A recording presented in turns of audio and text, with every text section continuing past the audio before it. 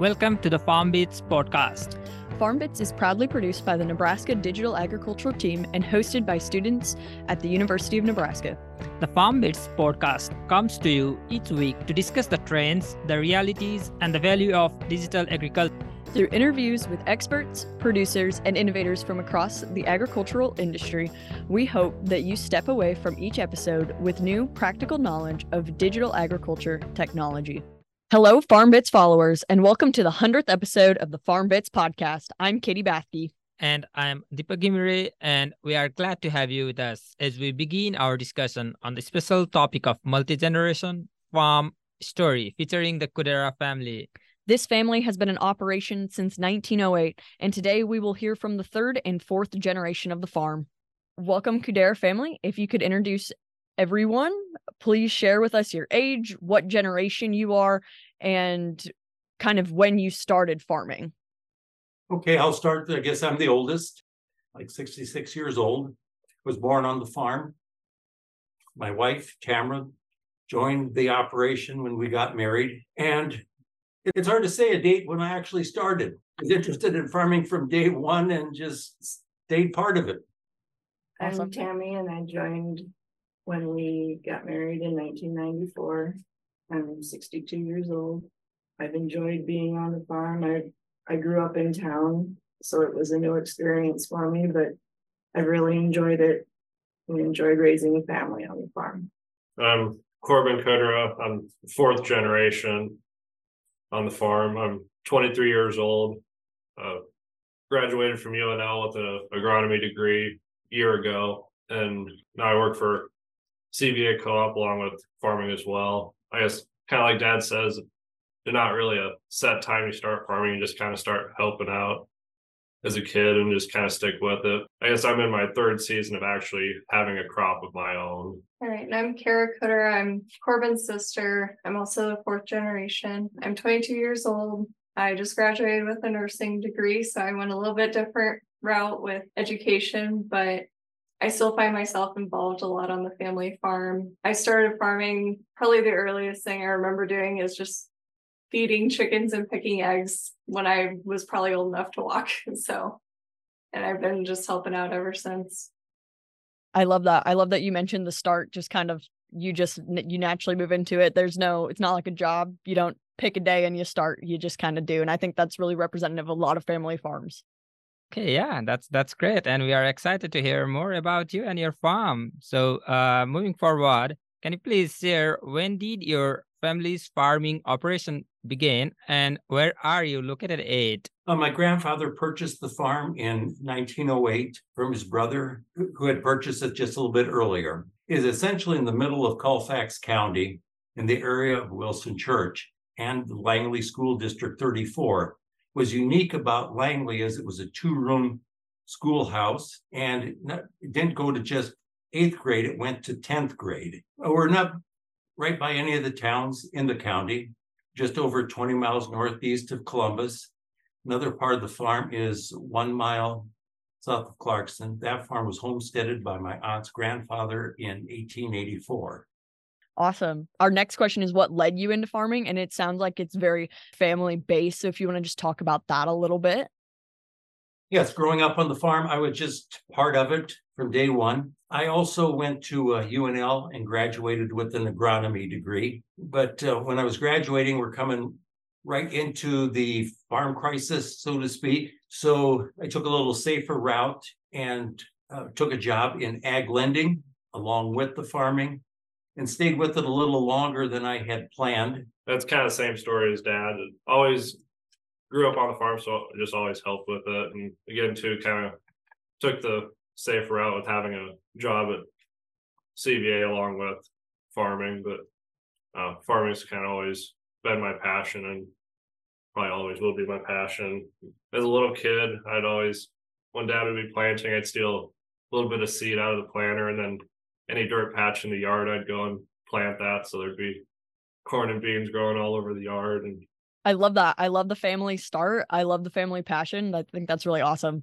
Yeah, I really like how you started very early and then have been growing up together on this farm. So as we are talking about the farm. So what kind of crops has your farm produced over the years? Right now, we're primarily a corn soybean rotation, and we brought some alfalfa back in to speed up the process into no-till. In the past, we raised oats. We needed oats to feed the workhorses, rye, grain sorghum. And since we have a barley base, some barley must have been raised in the past.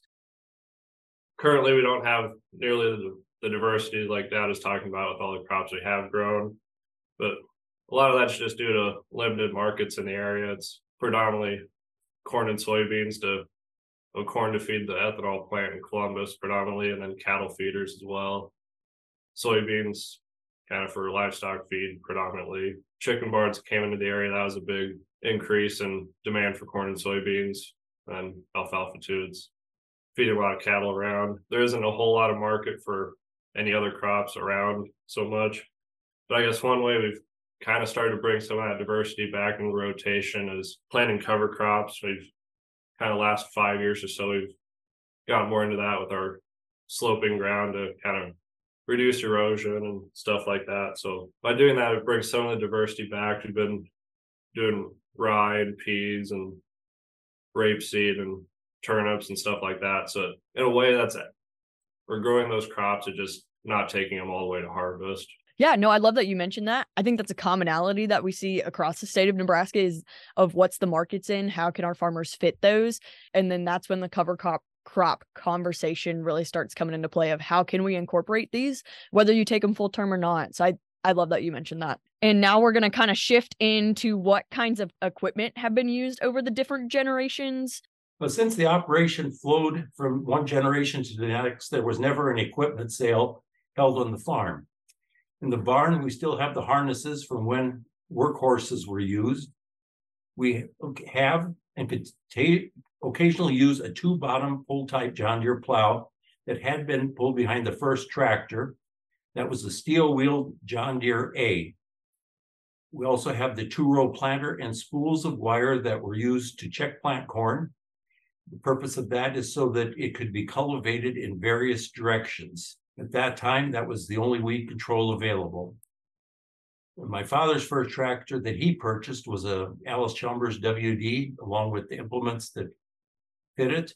This brought hydraulic lift and rubber tires into the operation to make it a little easier to go down the road. The steel wheels didn't work too well to go very far. That WD is still being used with the loader on the farm. And I think I'll shift it and let Corbin explain what equipment we're using now. Yeah, so as now we don't have our equipment isn't the newest and latest and greatest, but we've put a lot of work into taking a little bit older equipment and rebuilding it and kind of retrofitting it with some of the latest and greatest technology to keep the equipment costs down, but still have the access to all that, the technology that the new stuff has. Both of our planters, we have a corn planter and a soybean planter to capitalize on being able to plant soybeans early and get some of the yield gain that comes from that. So that's why we went to two different planters, and which adds some cost, but we think we make that up in yield gain. So both of those planters, we completely rebuilt those. So it's basically a brand new row unit on a older bar, but we added the Precision Planting 2020 monitor to both of the planters. So that's monitor really gives us a good insight into how the planter's working, and that will show us population and singulation, seed spacing, down pressure, a good ride, just everything. It's got a metric on basically everything the planter is doing, so you can see if something's off and you can get that fixed right away, so you don't go a whole season with a big issue. You can address it right away, and helps us do a better job planting, having all that information right at our fingertips. I guess also with the planters, we've put a bigger emphasis on fertilizer placement with the planter to gain some of that efficiency. So we're running both in-furrow fertilizer and 2x2x2 using 360 Bandit. So it slows down planting a little bit to have to fill all those tanks, but we feel it more than makes up for itself in the efficient use of the nutrients. That's been a pretty big upgrade for us in the last few years. And also going to combines with yield monitors, it's really valuable when we have all that planter data that's getting mapped, and bring a yield monitor into it too. So we have those yield maps, and we can start tying things together. Like this hybrid was planted there. How did that yield? Or we saw we had a little bit of a planter issue there. We can look at the yield map there and see how much that really hurt us, or more where our equipment is gone. It's not so much buying brand new paint, it's taking what we already have and making it better. I like the retrofitting. I like making what you have fit for what you want to do, and kind of incorporating those unique new technologies that are, when you think about the history of farming and where it's come, like nobody would have predicted those things. I think that's really awesome. Yeah, I think it's really exciting to hear how you started with the horse-driven agriculture and then to now where you are using modern technologies with tractors and combines. Yeah, I think it's really exciting. Yes. And the bean planter is also intended to be our cover crop planter, and it should allow us to plant 2 different cover crops every 15 inches to get some diversity in that, and maybe make it work a little bit better, get rid of some of the kinks that we've experienced in the past with cover crops. So on that note, we have been talking about the different practices that you have been following since you started the farm. And here again, if you want to highlight some of the different practices that you do currently that are different from the past or present. The largest by far is moving from a moldboard plow and total tillage and cultivating to no-till. And right along this we're studying what is a healthy soil and discovering new things all the time. Plowing seemed like it was kind of a dead end circle. You plowed, you created clods, then you dissed until you got the clods broke up. It just seemed like that was the wrong direction. Waiting for rain to be able to cultivate. Then once rain, then you cultivated it and you dried the ground back out. Plus you cut off the roots where the fertility in the ground was at. That's my biggest change. Then kind of building off the no-tills, kind of next step with that is cover crops. The no-till is working well for us, and then adding cover crops really, really helped cut down on the erosion, because we have pretty hilly ground. So before no-till, there's really bad erosion, cutting gullies down the hills. No-till helped a lot with that, but there'd still be some every once in a while when you get a big rain. But then when I started adding cover crops and getting those rye roots out there, that really cut down the erosion even more, that we don't even have gullies anymore. When neighbors that even no-till, they still get some gullies when you get a big rain. That's really helped us out. And then also banding fertility is something that we're starting to get into, and still I think we're going to continue to evolve on that. That for a long time fertilizer just broadcast on the surface, and then with tillage I got worked in the ground, so it was something like phosphorus that doesn't really move in the soil. When you do tillage, that gets down into the root zone, where no-till you kind of struggle with that. So we're looking at ways of getting fertilizer banded in the soil while still trying to maintain as much of that no-till as we can. So I guess the planter's been a big part of that. With the 2x2x2, we're putting some 1034O in there along with the nitrogen and sulfur to try and get that closer to the root zone, along with the in-furrow as well. And then kind of starting to look into if there's a way we can deep band fertilizer without doing a huge amount of tillage. Kind of something less tillage than like strip till, so it doesn't wash out in our hills, but a way to get it deeper is what we're trying to figure out. This is going to be our next step, I think. Tillage we do now is what we consider is a soil mover.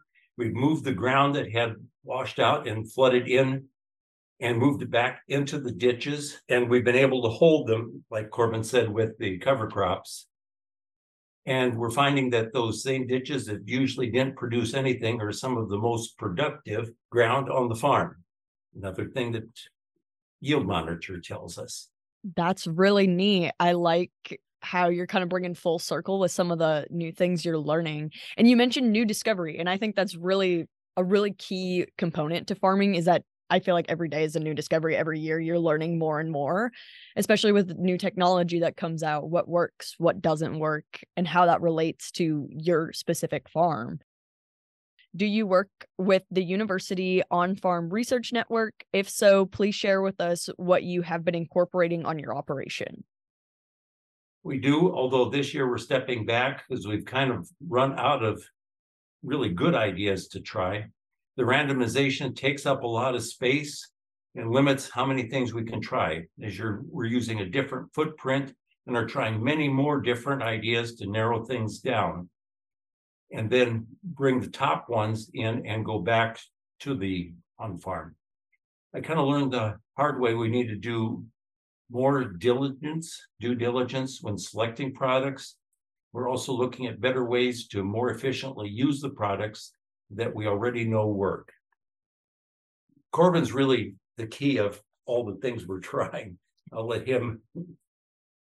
I think last 5 years we've been involved with on-farm research, so we've tested quite a few things over that time. The way we really got into it is through the Innovative Youth Corn Challenge and 4-H. Kara and I were a team back when we were both 4-H members in Colfax County. And so we started that out as it was a trying out different in-furrow fertilizer products. It was kind of the standard the co-op had at that time was they called it triple nickel. It was like a 8-20 5.5 fertilizer analysis that run in furrow. Then someone else locally was selling a different lower salt product that was supposed to be more seed safe.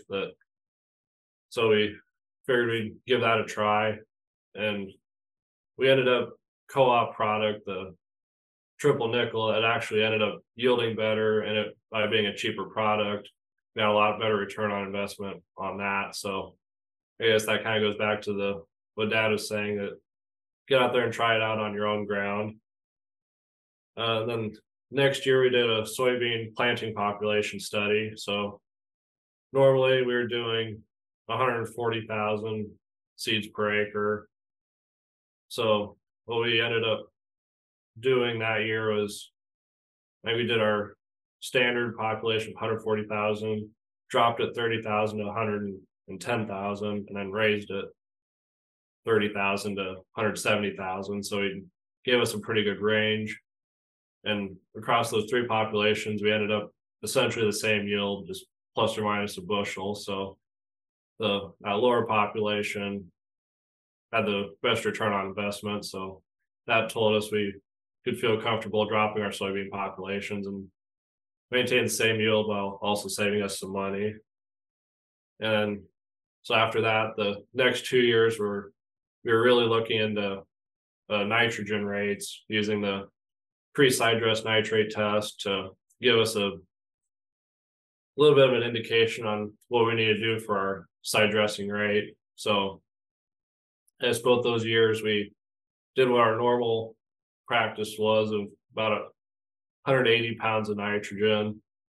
And both of those years, the pre-side dress nitrate test told us we should be doing more like 150. So we did that. And then we also dropped it another 30 pounds just to see what would happen. And then I guess the second year we also added a product called Pivot Bioproven. If we lower our nitrogen rate to like 120 pounds and still get the same yield as 150 or 180 pounds of nitrogen, that would save us quite a bit of money and less fertilizer we have to haul around and all that. But it ended up being that we didn't see a response out of that product either. I guess last year we also did a soybean banded fertility project, but we were in an extreme drought last summer, so that it didn't really work out for us. But overall, the on-farm research has showed us that a lot of what we were doing was right, but it just nice to kind of confirm that.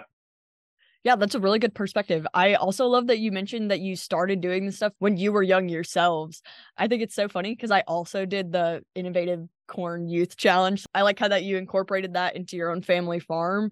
And for the past 5 years, you've been trying to figure out what works, what doesn't work, really what profits for us. I like that perspective. Yeah, I think you really like highlighted what has worked working with the on-farm research and what has not, what has helped. Yeah, I think that's a really good story we have here. And then on that regard, so what have been some of the biggest challenges you have faced in farming? Well, for me, being a dry land farm, the lack of rain or the timing of the rain is probably the biggest challenge. It can be frustrating to put all the work into a crop and then doesn't rain and you don't benefit from that work as much as you'd hoped. I'm hoping that with no-till, cover crops, and residue management, we can get better at banking the moisture that we do get. I guess for me, being a younger beginning farmer, biggest challenge I've experienced so far, which hasn't been a long time, but we've kind of been in a time of high input costs and expensive land, which it takes a lot of capital to get started farming. So that's another way that the off farm job that I have, it helps feed into farming, helps me get established a little more. And we've also had high commodity prices last few years that it kind of balances out that the high input cost, but it's still a big capital investment up front that doesn't get paid off for maybe a year after you make that investment. So I guess just having the capital to really get started has been the biggest challenge for me. What has been your favorite memory of farming so far, especially as a family? I can go first. I guess one of the first things is raising the bucket calves. That's one of my earlier memories, along with feeding the chickens. I've always been the animal person in the family, so I've always enjoyed helping them take care of the cattle and just all the critters we've had on the farm. The bucket calves I treated them like my children, and they were loved and babied, and they were probably spoiled a little bit, but that's all right. Oh, I have so many memories of them with their 4-H projects and FFA projects. Hard to pick one. I just enjoyed all of them. I've learned so much through their 4-H and FFA projects that they had helping them. Just, I guess, helping on the farm is one of the favorite things I have. Yeah, the first thing I can remember as a kid is just following dad around, and when you're a little kid, helping isn't so much what it is, it just kind of following around, but in your mind you think you're helping. And then as I grew up, I did start helping more, and so I guess that was kind of always being with dad and I guess the whole family. And I guess now that when Kara and I are older, we're both very involved in planting and harvest. Just I guess harvest time, it's always a lot of fun for me. It's generally I'm running the combine when I'm around, and then Kara's usually running the grain cart, and dad's trucking, and mom's running the auger at the bin, and just kind of all doing it together. And For me, it's fun working together. There's something came to mind when we're on the bucket calves. As they got into FFA, they moved up the ladder a little bit and bought some feeder calves. One year I was fortunate enough that one person brought the same number of heifers and steers to the market. They weighed the same, and I bought the heifers and the steers. So we had a research project of which is more profitable, having heifers or steers. I think in some ways Kara won that year. I did win. And it's really a lot of fun. We both have the same degree, but how much things have changed between the times we graduated and getting updated on the new developments in agriculture and crop production that Corbin's brought to the table. Probably ask him more questions sometimes and he asks me, and it's supposed to be the other way around. I love that you have this kind of older, really well-rounded, wise generation with the new generation that is on the cusp of these discoveries. What have they been learning? How has that college education changed over the years? I think that's a really unique perspective that comes out with your family. What are the unique advantages or strengths that come from having multiple generations working together on the farm? Yes, it's definitely beneficial. And I'm probably a little different than what my father had been. He was real hesitant to make much of changes of the things that I had learned from school, and I like to think I'm much more open to the things that Corbin brought to the table. And really, a lot of the things are our ideas, not his ideas. Do a lot of discussion. Spend a lot of time when we're going to make a bigger change, or when I learned about something at school, we always had a deep discussion about it. Kind of what are the positives and negatives of that? What are the outcomes of that? And it's really beneficial. And for me, having somebody that's had a lot more experience farming, it gives me someone to ask questions to or get advice from.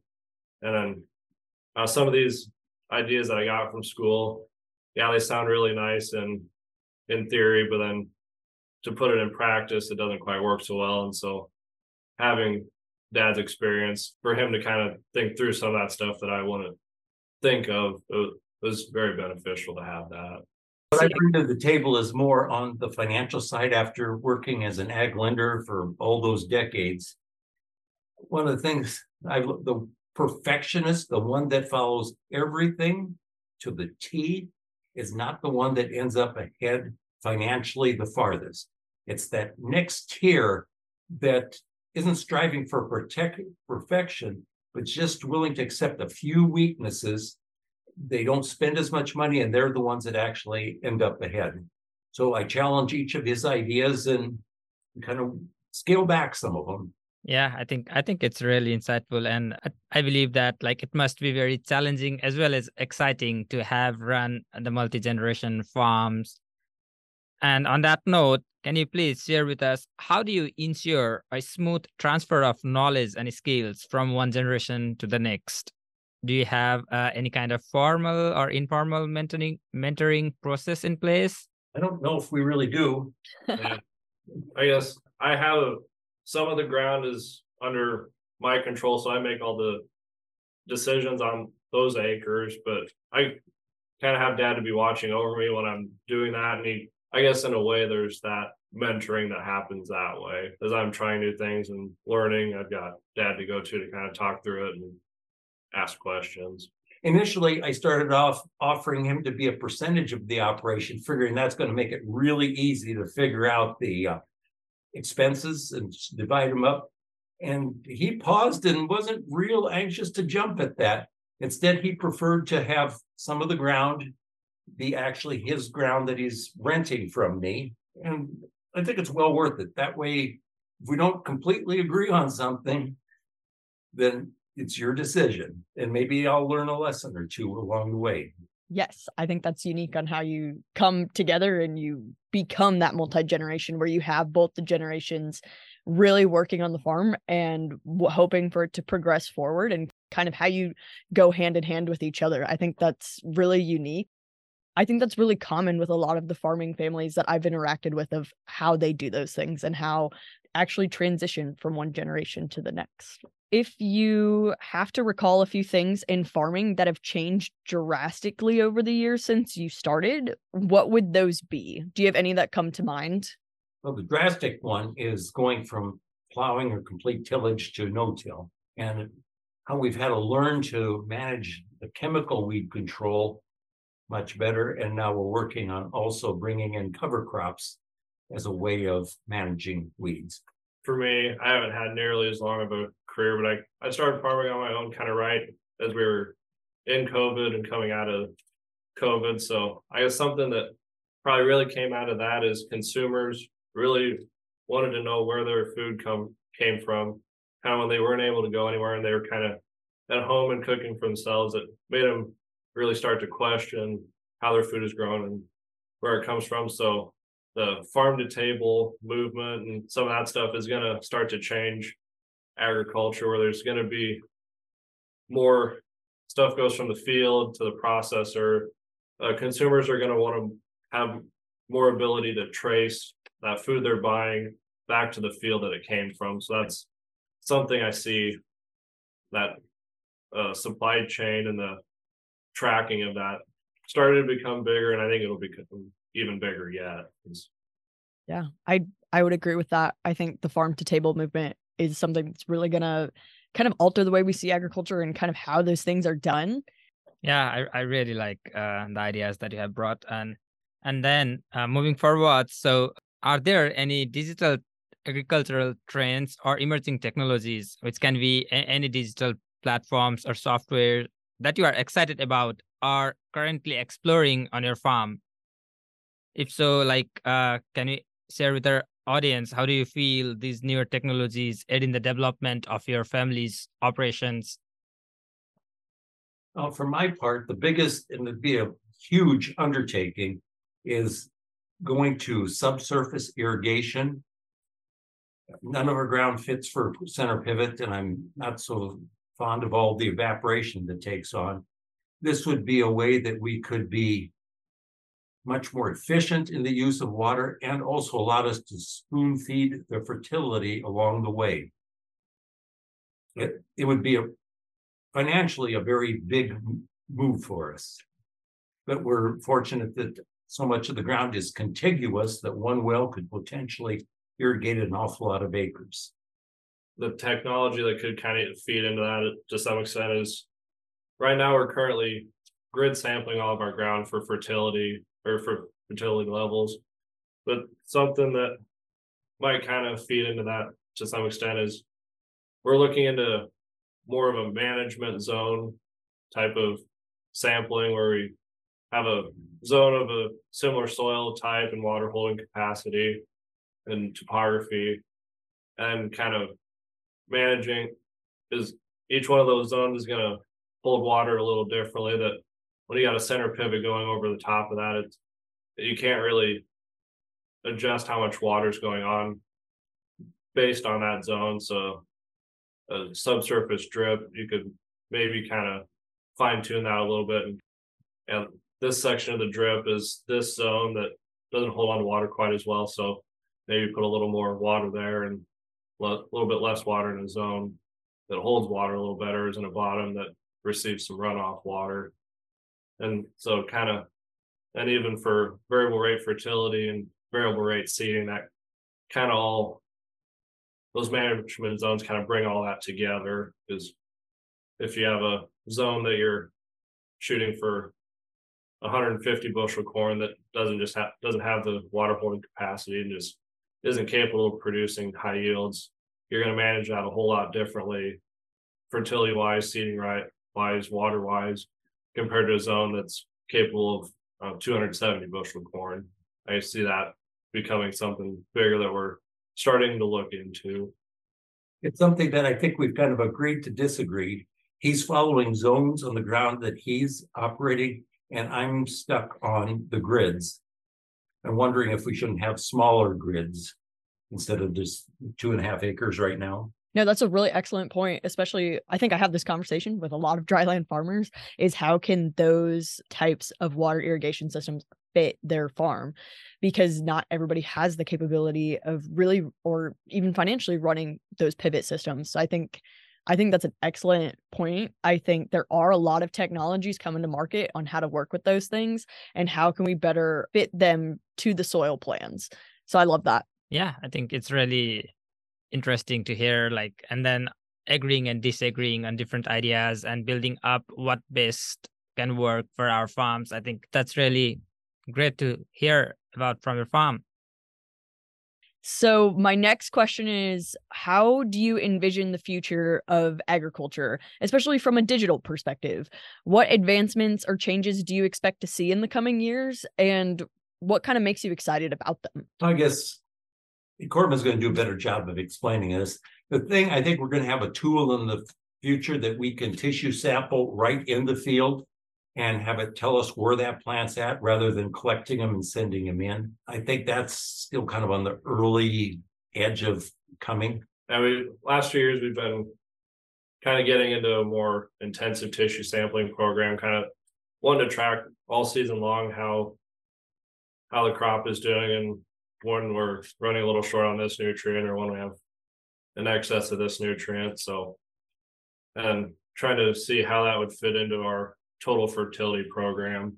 We have being able to take those samples right in the field, kind of see what we're short on, and maybe making a fuller application of some nutrient if we're really deficient. I think that would be something big that would help us kind of collect some of that data to verify our soil sampling as well. And then just kind of feeding off that in general, it kind of leads to the ability to manage.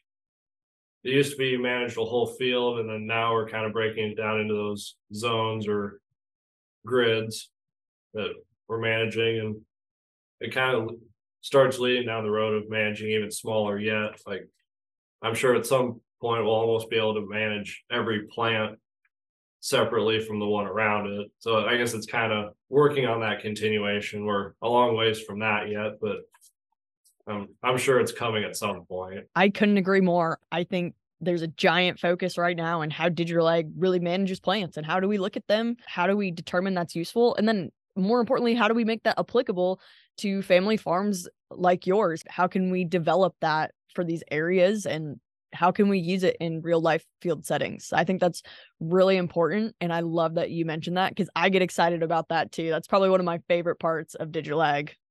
Yeah, I agree. And then I think the one important aspect of adopting a new digital technology available out in the market is cost and what profitability it brings to your farm. So I think that's what really plays into the adoption of the technologies.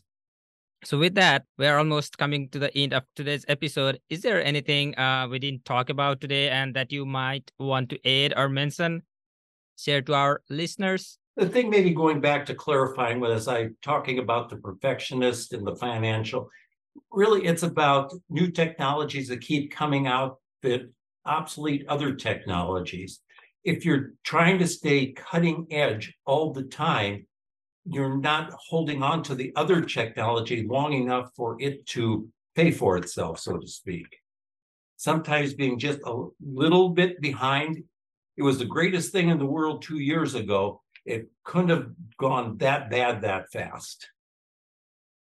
I guess that's something we've kind of adopted. We're not, for the most part, we're not the most cutting edge on technology. We're kind of what was cutting edge yesterday, we kind of have today in a way. So yeah, we kind of have a way of vetting the technology, and we don't adopt it right away. We watch and make sure it performs the way we would expect. And then when we feel that it would be a benefit to us, then we kind of adopt that at that point when we know it'll have a return on investment for us. No, I love that you brought that up. Not everybody has the capability of being cutting edge.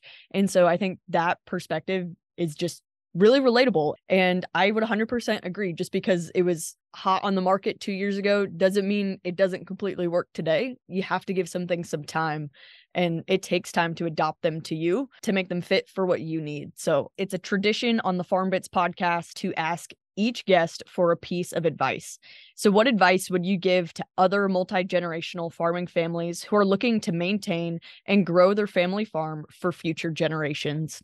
My parents grew up during the Great Depression, and they obviously did something right that we're here talking about the family farm today. The Depression is something we talked about quite a bit, and I was interested in, and also talked with my aunt and uncle who were 10 years older. So we really got into the depth of the Depression. I also did my own a fair amount of studying about it. And starting out in farming myself in the 1980s was another challenging time in agriculture. My takeaway from this is live within your means.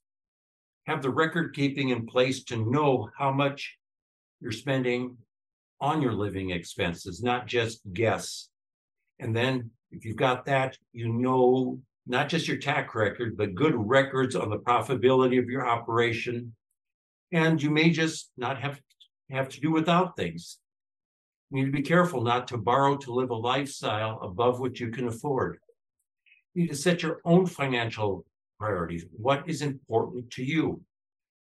Not what's important to someone else. Spending money just to impress somebody else that with something you get very little satisfaction on really is a waste of your resources. You need to think your purchases through very carefully. Keep your overall debt low, knowing your income earning potential and making decisions based on that. If you have a strong property statement, your lender's not going to be the one in charge of your operation. You will be, because they're going to know that you can go to any other lender and they'll welcome you in. I think my largest mistake was not having enough confidence in myself to do what I knew was the right thing to do.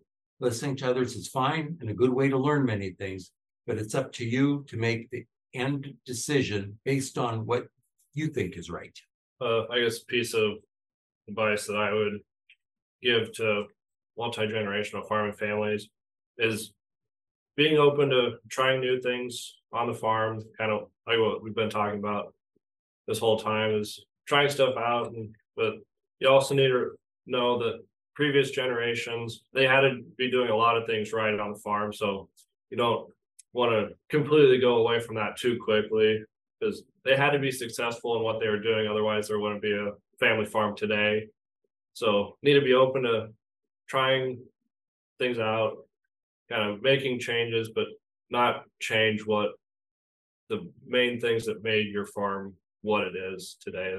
There's certain things that just don't change with time. You have to remember to keep those things in place and not move past that. Absolutely. I really enjoy that. Tammy or Kara, do you have anything you'd like to add to that statement? I think it was something I kind of learned through FFA and 4-H, that you don't have to be directly involved in the farm to still have an impact on agriculture and farming in general. Obviously, I took a different career path with nursing, but I still find myself very involved on the farm in many different ways. And as a nurse, now I'm working in rural Nebraska, and I'm able to serve the community that I grew up in. I'm able to help people involved in agriculture take the best care of themselves so that they can go on and take care of their farms and their animals and their crops and everything. So it's not necessarily that I'm directly in agriculture, but I help support it in a different way. I think the work ethic that the kids develop growing up on the farm is very important. It's very important to work as a family. You make so many memories doing things like that, and raising a family on the farm is just the best place to be. I could not agree more. I think you guys do a great job at representing what a family farm is and some of those really awesome values. And then also serving a community of people who are working in agriculture, especially in rural Nebraska, which is where I'm from. That's really awesome. And I really enjoyed that perspective. Thank you very much to Kudera family for taking the time to join this episode of the Farm Beats podcast. It's really exciting to hear insights from different generations about the multi-generation farm and how farming has evolved over years. One of my favorite parts of this episode is getting to know that operating a multi-generation farm is very exciting and at the same time very challenging. I couldn't agree more. In this episode, you really see the strengths of each generation and how they rely on each other to continue as a successful operation. I hope you enjoyed this episode, and we look forward to sharing another digital ag story with you next week on Farm Bits. Thank you for taking the time to join us today on the Farm Beats podcast. If you enjoyed this episode, please subscribe to the podcast on Spotify, Apple Podcast, YouTube, or wherever you listen to podcasts to be informed about the latest content each week. We welcome your feedback, so if you have any comments or questions for us, please reach out to us over email, on Twitter, or in the reviews section of your favorite podcast platform. Our contact information can be found in the show notes. We would like to thank Nebraska Extension for their support of this podcast and their commitment to providing high-quality informational material to members of the agricultural community in Nebraska and beyond. The opinions expressed by the host and guest on this podcast are solely their own and do not reflect the views of Nebraska Extension or the University of Nebraska-Lincoln. We look forward to you joining us next week for another episode of Farm Beats.